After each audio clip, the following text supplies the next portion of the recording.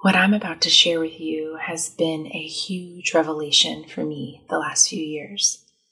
I have observed the effects of trauma in my body and intentionally sought out healing for every part of my being. The reality is that our body and brain is changed not only by what we experience in our lifetime, but also by what our ancestors have experienced. We've talked on the podcast before about neuroplasticity and how God gives us the ability to renew our minds and change our neural pathways to align with truth.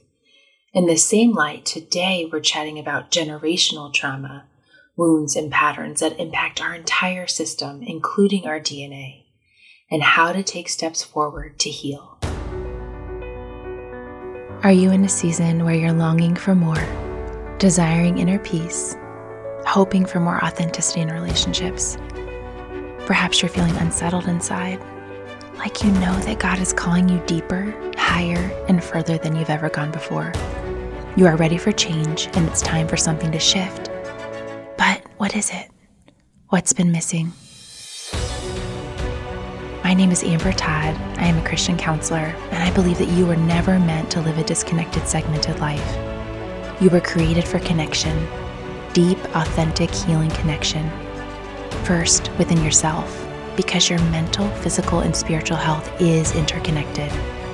This is why I love collaborating with doctors and like-minded holistic practitioners who honor God's design for our whole being to function and operate in harmony. Life Interconnected Podcast is an intentional space you can come to every week to receive encouragement, hope, and a fresh perspective on your internal world so that you better understand your thoughts and emotions and how to live a connected life. Join this movement of mindful believers who desire to grow in our faith and cultivate a holistic approach to health and wellness. Subscribe to the podcast today and share it with your friends. Welcome to Life Interconnected. In last week's episode, I shared a very personal and vulnerable story about my grandmother and what she experienced at the age of 44 was the result of decades of trauma, abuse, physically and emotionally. Her murder happened in 1976, before I was even born. And I found out at the age of 5. And at that time, I was obviously a very curious kid, and I had a wonderful relationship with my dad's parents who lived locally. And I would see them all the time. We spent a lot of time with them, and my little 5-year-old mind was trying to figure out, where are my other grandparents?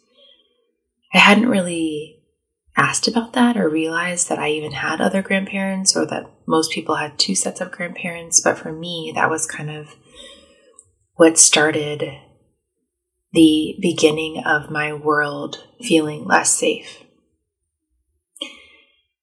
My parents shared with me about my grandmother's story and what had happened to her. And as a result of her murder, my grandfather spent the rest of his life in prison. So therefore, I never actually met either one of them. And even though they were alive when I was born, because he actually died shortly before I was born, and I'll share more about that another time, I am still impacted by their story and this generational line that I came from. You know, there's something called vicarious trauma, which means that even if it didn't happen directly to me, just hearing about something that is traumatic can impact our system. Now, as a counselor, this is something that I have to be aware of all the time because I'm constantly holding space for other people's stories. But today I want to share with you more about my own story as a child and then growing up, working through these layers of our family's trauma and the generational patterns and the overall impact that had on my body, mind, and spirit. I think it's important to understand that as children, we are still figuring out the world, right? We're trying to figure out how the world works, how to stay safe, what our place is in the world. And I just remember having this overall shocking sense and realization that the world is not safe. it's not the safe place that I thought it was before I found out what happened to my grandmother. It was almost this realization of I didn't even know that murder was possible. I didn't know that people could be that evil, especially someone who was my direct blood relative. It led to a lot of confusion. It led to an overall sense of fear that I didn't know if I was safe any longer. And there were so many things that I believe transpired after that have taken me, honestly, decades to heal. And I understand why my parents wanted me to know what happened. And also at the same time, is there really any convenient time to share that? And I think when we look at psychology and we study the identity development of a child, it's typically within the first 7 years that a child develops their identity. They develop a sense of self. The way they view themselves, the way they view their family, the way they view God is typically established in a foundation in the first 7 years. And so for me, I think finding out about this trauma, one, it impacted my cognitive awareness of a sense of self and safety. But then also there's this whole other layer of subconscious impact, meaning ways that I didn't even know were directly linked to the trauma and the murder were actually impacted me before I was even aware of what happened. And those are things that I've continued to unpack over the years in my own counseling and my own healing work. And so when we look at the impact generationally of any type of trauma, violence, even things like anxiety and depression, we are affected in our entire system. And so sometimes we can chalk that up as, nurture, right? Like what we observe in our parents, their tendencies, we tend to mimic and model. But also there's this nature side. There's the genetic side.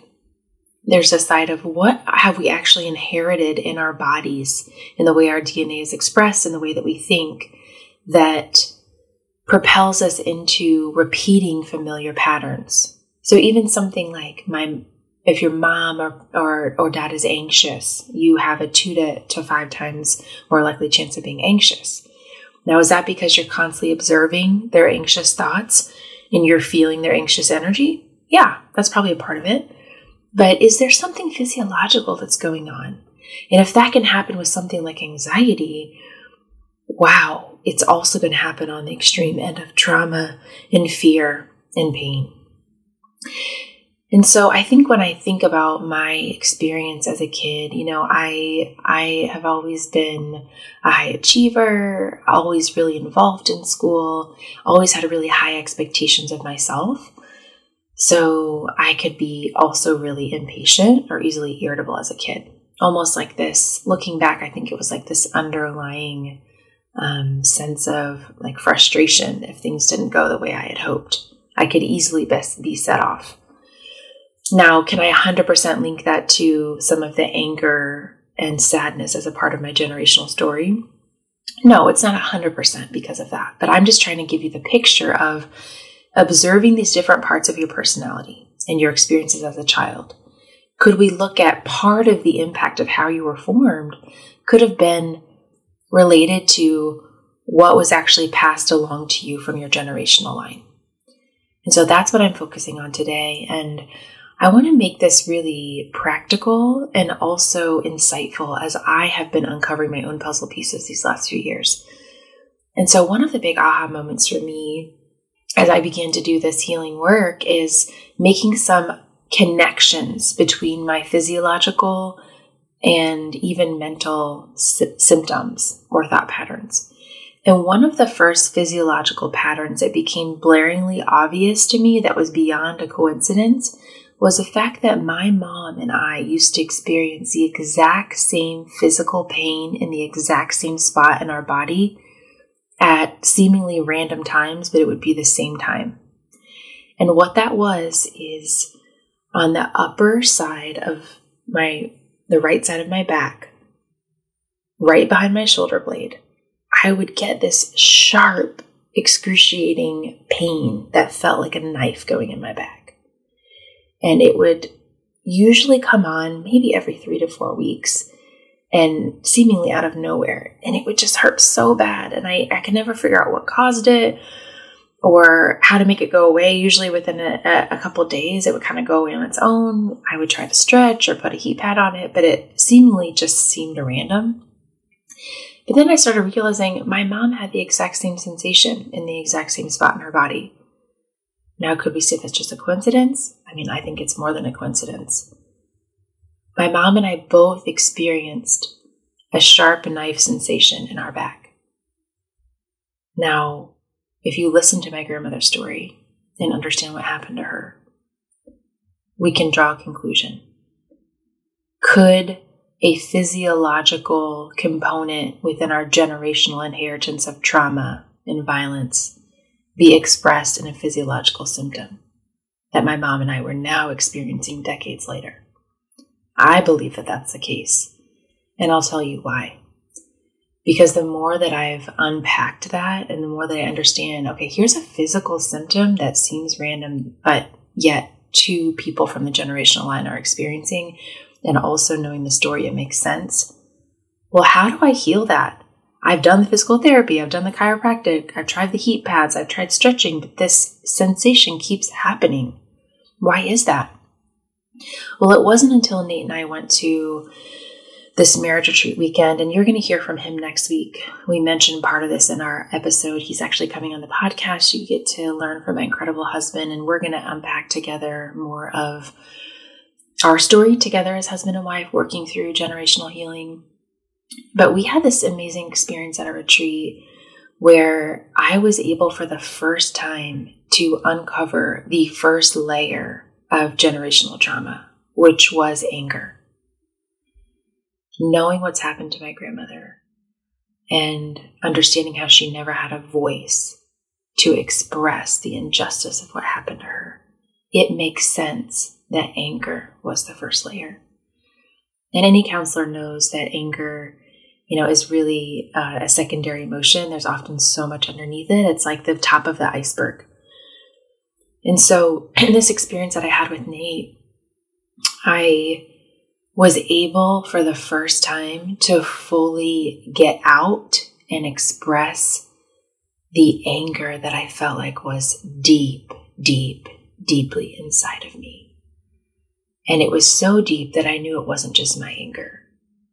I believe it was the anger from my mother and ultimately the anger from the injustice of what happened to my grandmother. And the way I describe it in this experience I had with Nate is that I was able to finally release that. I don't think I've ever screamed as loud as I screamed that day. I don't think I ever sobbed as long as I sobbed that day. There was so much that was inside of me, and it wasn't about Nate. He was just holding space and containing this deep well of anger and sadness within me that I felt like was truly a generational healing and release. And as I poured that out, as I expressed that, as I finally felt like I didn't have to hold it in or hold it back anymore, I finally felt free. I felt lighter.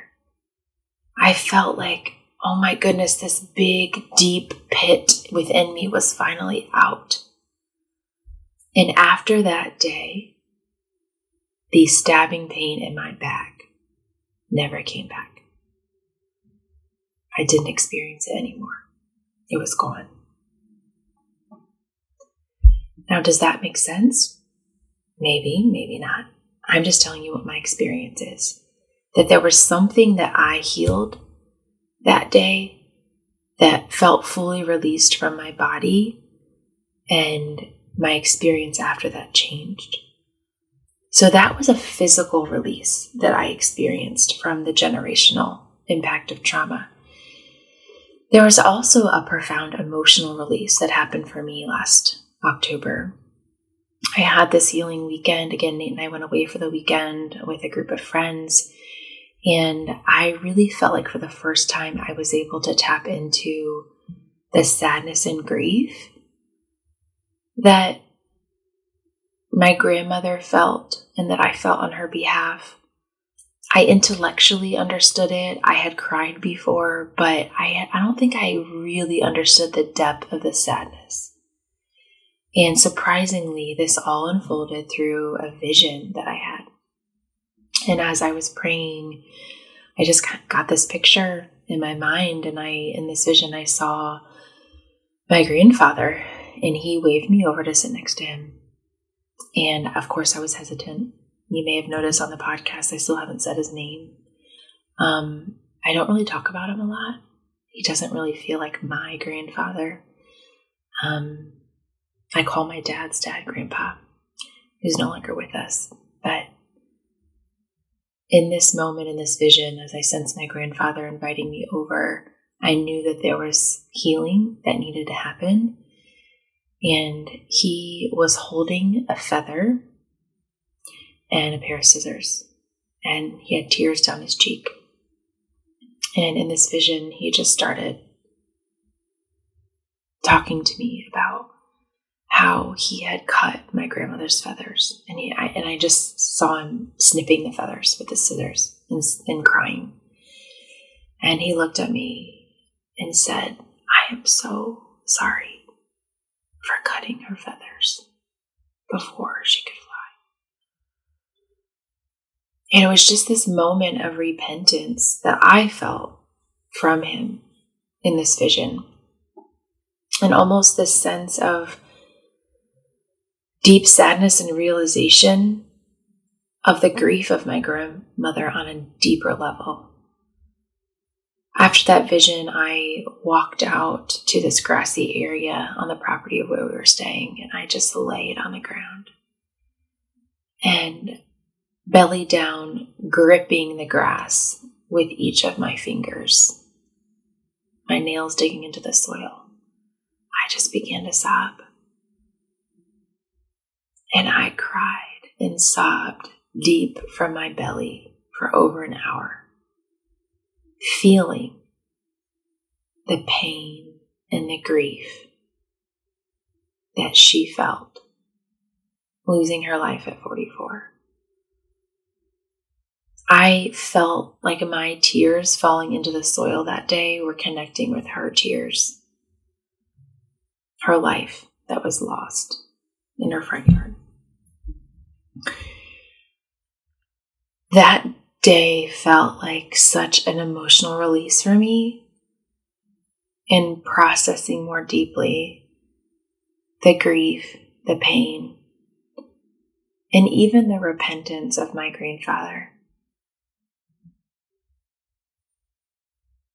There's something really profound that happened probably, about 5 years ago.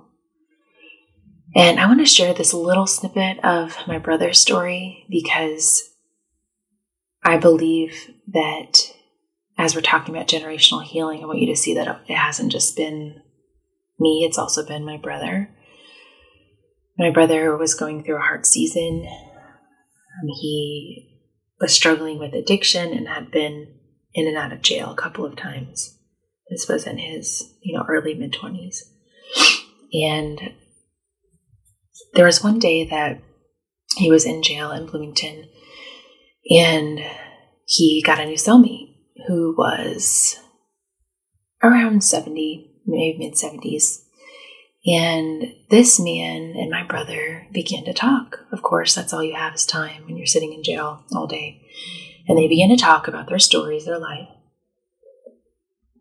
And my brother began to share with this older man about our family story.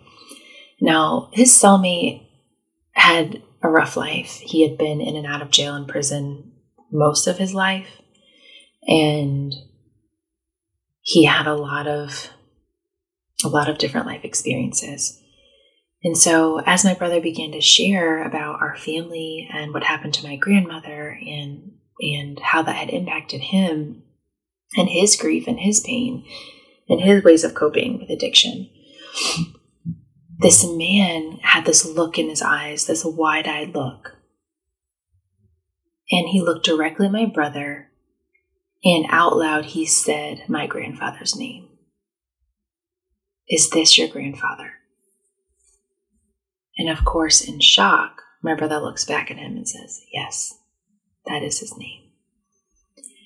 And this man went on to tell my brother that in the late 70s, this same man, was a cellmate to my grandfather in a state prison in Michigan.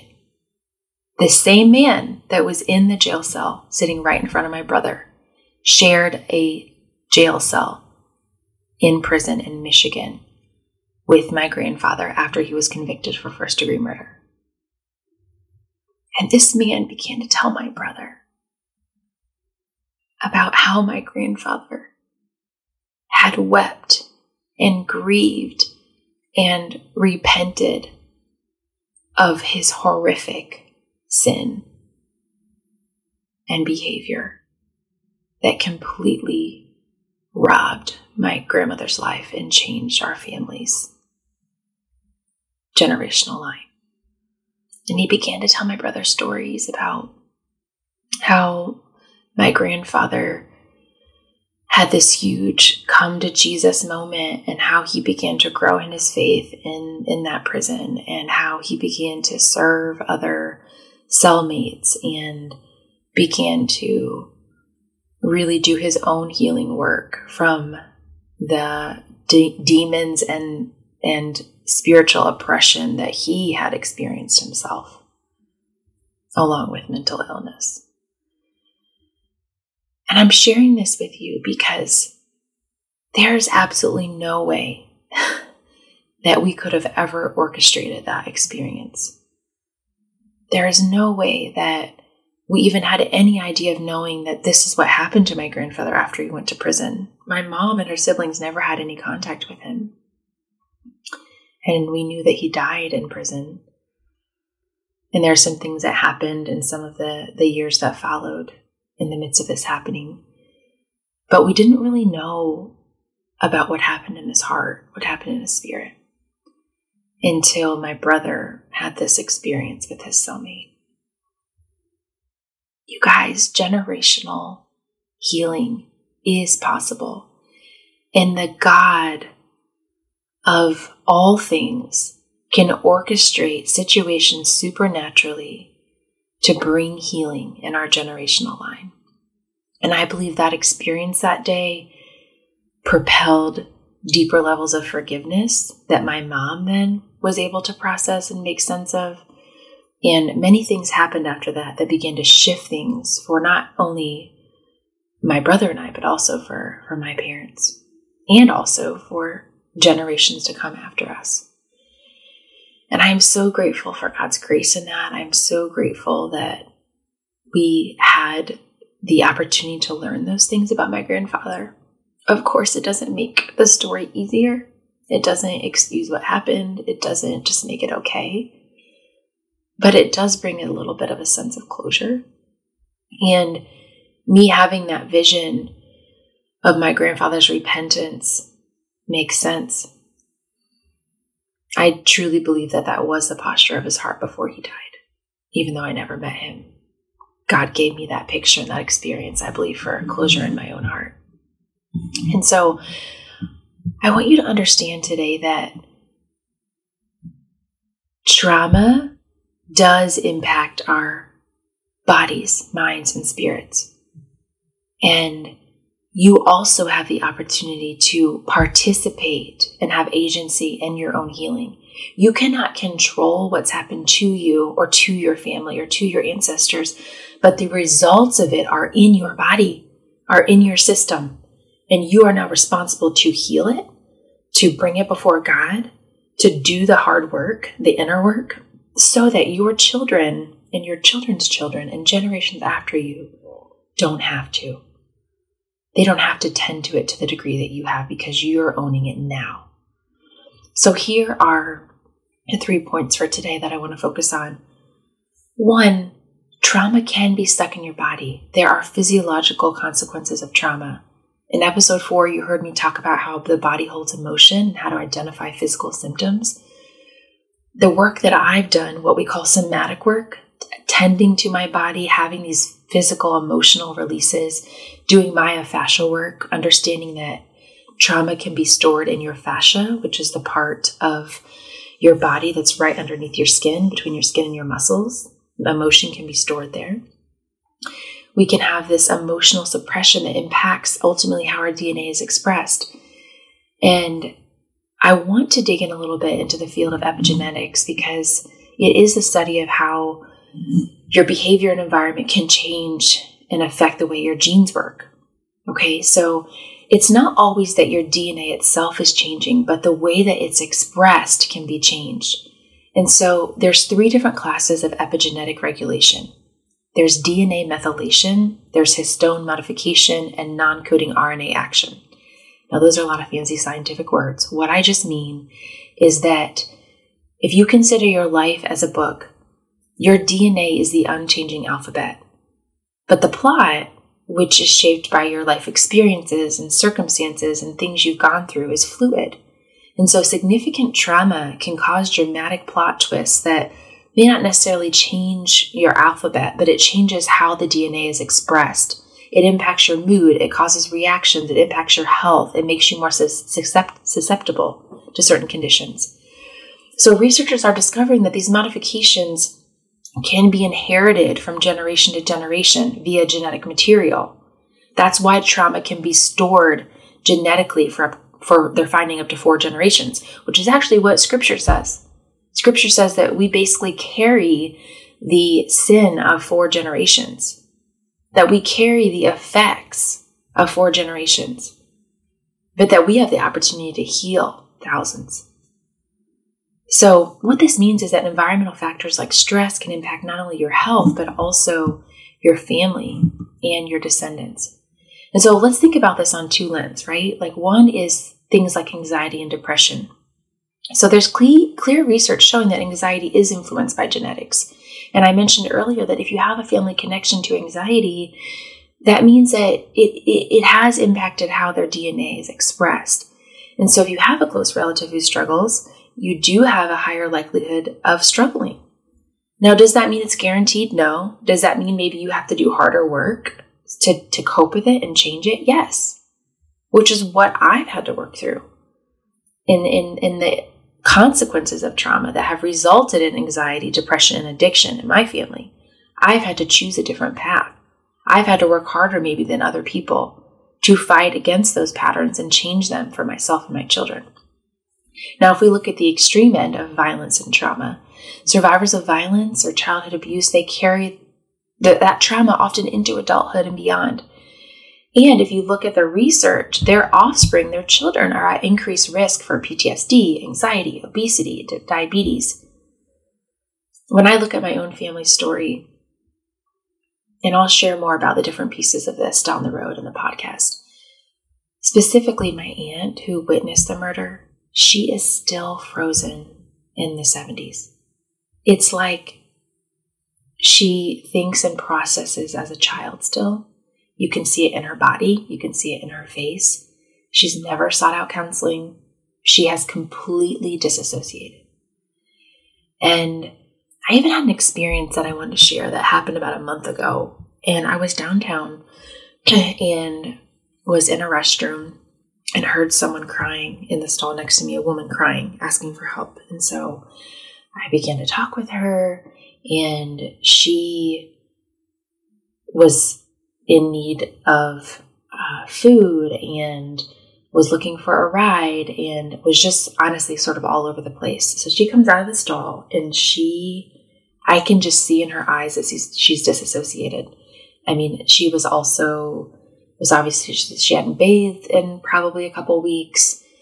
She was holding a blanket and a teddy bear. And she began talking to me and she began saying, I need to find a place for me and my baby. I need to find a place for us to stay. And I'm looking around like, where's your baby? And then she looks down and she points to her teddy bear. This is my baby. My baby keeps crying. My baby keeps crying. We need to find a place to stay. And then she looks at me and I'm sort of trying to assess what is going on. And it's obvious to me that that she has a lot of mental illness. Obviously, it wasn't a baby, it was a teddy bear. But then she says something, it's like for one moment, she snaps into reality and she says, "My baby died. I know that my baby isn't here, but this is my baby."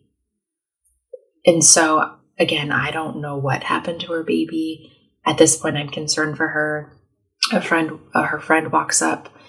I get some other friends who are around to try to figure out how we can help the two of them. And I'm sharing that because I knew within a minute that this woman had experienced severe trauma, likely as a child, which then probably propelled into her disassociation and mental illness, etc., her hallucination. And I share that because when you experience something so traumatic, you literally can't function unless some things happen in your brain and your body to cope with that level of pain. And so I believe for my aunt, probably for this woman, there's almost a part of your brain that just flips and compartmentalizes the trauma and begins to live in another reality. That's what we call, disassociation. Or we call that even like personality split. So people who are extreme, like schizophrenia or multiple personality disorder, I believe a lot of it's a result of trauma and in the splitting in the brain. Now, something that's fascinating is, and you can learn more about this. So there's a book called It Didn't Start With You by Mark Wolin. And he talks about how inherited family trauma shapes who we are and how to end the cycle. And he describes the trauma of our parents and our grandparents, even our great-grandparents can live in unexplained depression, anxiety, fears, phobias, OCD, physical symptoms. Now what researchers are calling secondary PTSD. And so with this epigenetic research and understanding how the body keeps a score and understanding how traumatic memories are transmitted through our DNA, we now have this neuroscience understanding of what has happened in our body and how to break through inherited family patterns. And to do that, we have to understand how trauma has affected our brain. So this is point number 2. Trauma brain is real, and it's the result of patterns and coping through what's happened in a traumatic experience. So simply put, when a person experiences something traumatic, there's adrenaline and neurochemicals that rush to the brain and print a picture there. And that traumatic memory loops in the emotional side of the brain, disconnecting that part of the brain from conducting reasoning and logical cognitive processing. So that means that unexpected rage, tears, shortness of breath, increased heart rate, shaking, memory loss, concentration difficulty, insomnia, nightmares, numbing, it can hijack both a person's identity and their life. And not only does trauma impact our brain, but point number 3 is that trauma can also impact our view of God. What happens when your spirit is so crushed as a result of experiencing abuse, directly or vicariously? What happens when your heart has become so hardened towards God because you cried out over and over and over again and nothing changed? Trauma impacts every part of our being, our mind, body, and spirit. And we are responsible now, as those who have inherited it, to do something about it, to partner with God to bring healing. So here is the big idea for today. Generational trauma, wounds, and patterns do affect our lives. And while we can't change what happened to our ancestors, we can heal the consequences that are now in our system and change future generational patterns for the better. My husband and I always talk about how we want our ceiling to be our children's floor. In essence, our willingness to confront generational patterns, our willingness to do inner work, our willingness to free these things from our body is allowing our children to be more free and have less inner work to do because we're willing to do it now. And of course, that then impacts the way we parent and the way that they're observing us and the way we interact with them. And what's fascinating is that when I experienced that huge emotional release and was able to really pour out this deep generational anger, I came home from that weekend experience, and one of my daughters, who had been struggling with biting her nails for the last 3 years, I came home and she just had stopped biting her nails. Literally. I had tried everything. We tried the nail polish paint. We tried putting gloves on her. We tried all the things. But there was something about me doing the inner work and releasing something physiological, neurochemical, and spiritual that when I came home, she no longer struggled with that habit. This work is so important, and it has lasting impact, not only on our lives, but on generations to come. So here's what I want you to reflect on this week. What generational wounds might you still be carrying? What experiences have your ancestors had? What stories are a part of your generational line that you need to tend to? Do you have unexplained symptoms or struggles? Or do you have blaringly obvious repeated patterns that are similar to either of your parents? How can you start to tend to those wounds? I think a great first step is counseling and cognitively processing what happened. I think if you've done that and you've tended to it and processed it, the next step is often somatic body work, which I talk a lot about in episode 4. So take your next step to own your healing and to move forward in changing the generations to come. Here's a sneak peek for next week's episode. I am sitting down with my incredible husband, Nate, and you'll get to witness this important conversation that the two of us have as we are reflecting on our own healing together as husband and wife, how we've moved through a lot of these generational pains and patterns. And specifically, Nate has so much wisdom about how men are wired interconnected and how the emotional experiences of men, which have often been suppressed, can lead to layers of hurt and pain that need to be tended to. And men are wired differently from women, and Nate has so much insight into this and shares very vulnerably and honestly about his own story. So you'll want to catch the episode in the next 2 weeks as you hear from him and we continue this journey together. I'll see you next time. Thank you so much for sharing this space with me today. I want you to know that God sees you. You are loved, valued, and important. If this podcast helped you, it would mean so much if you could hit subscribe, leave a review, and text or post a screenshot with your friends who can join our mindful movement of believers. Let's live intentionally as God designed life to be interconnected. I'm cheering for you. We are in this together, and I look forward to next time.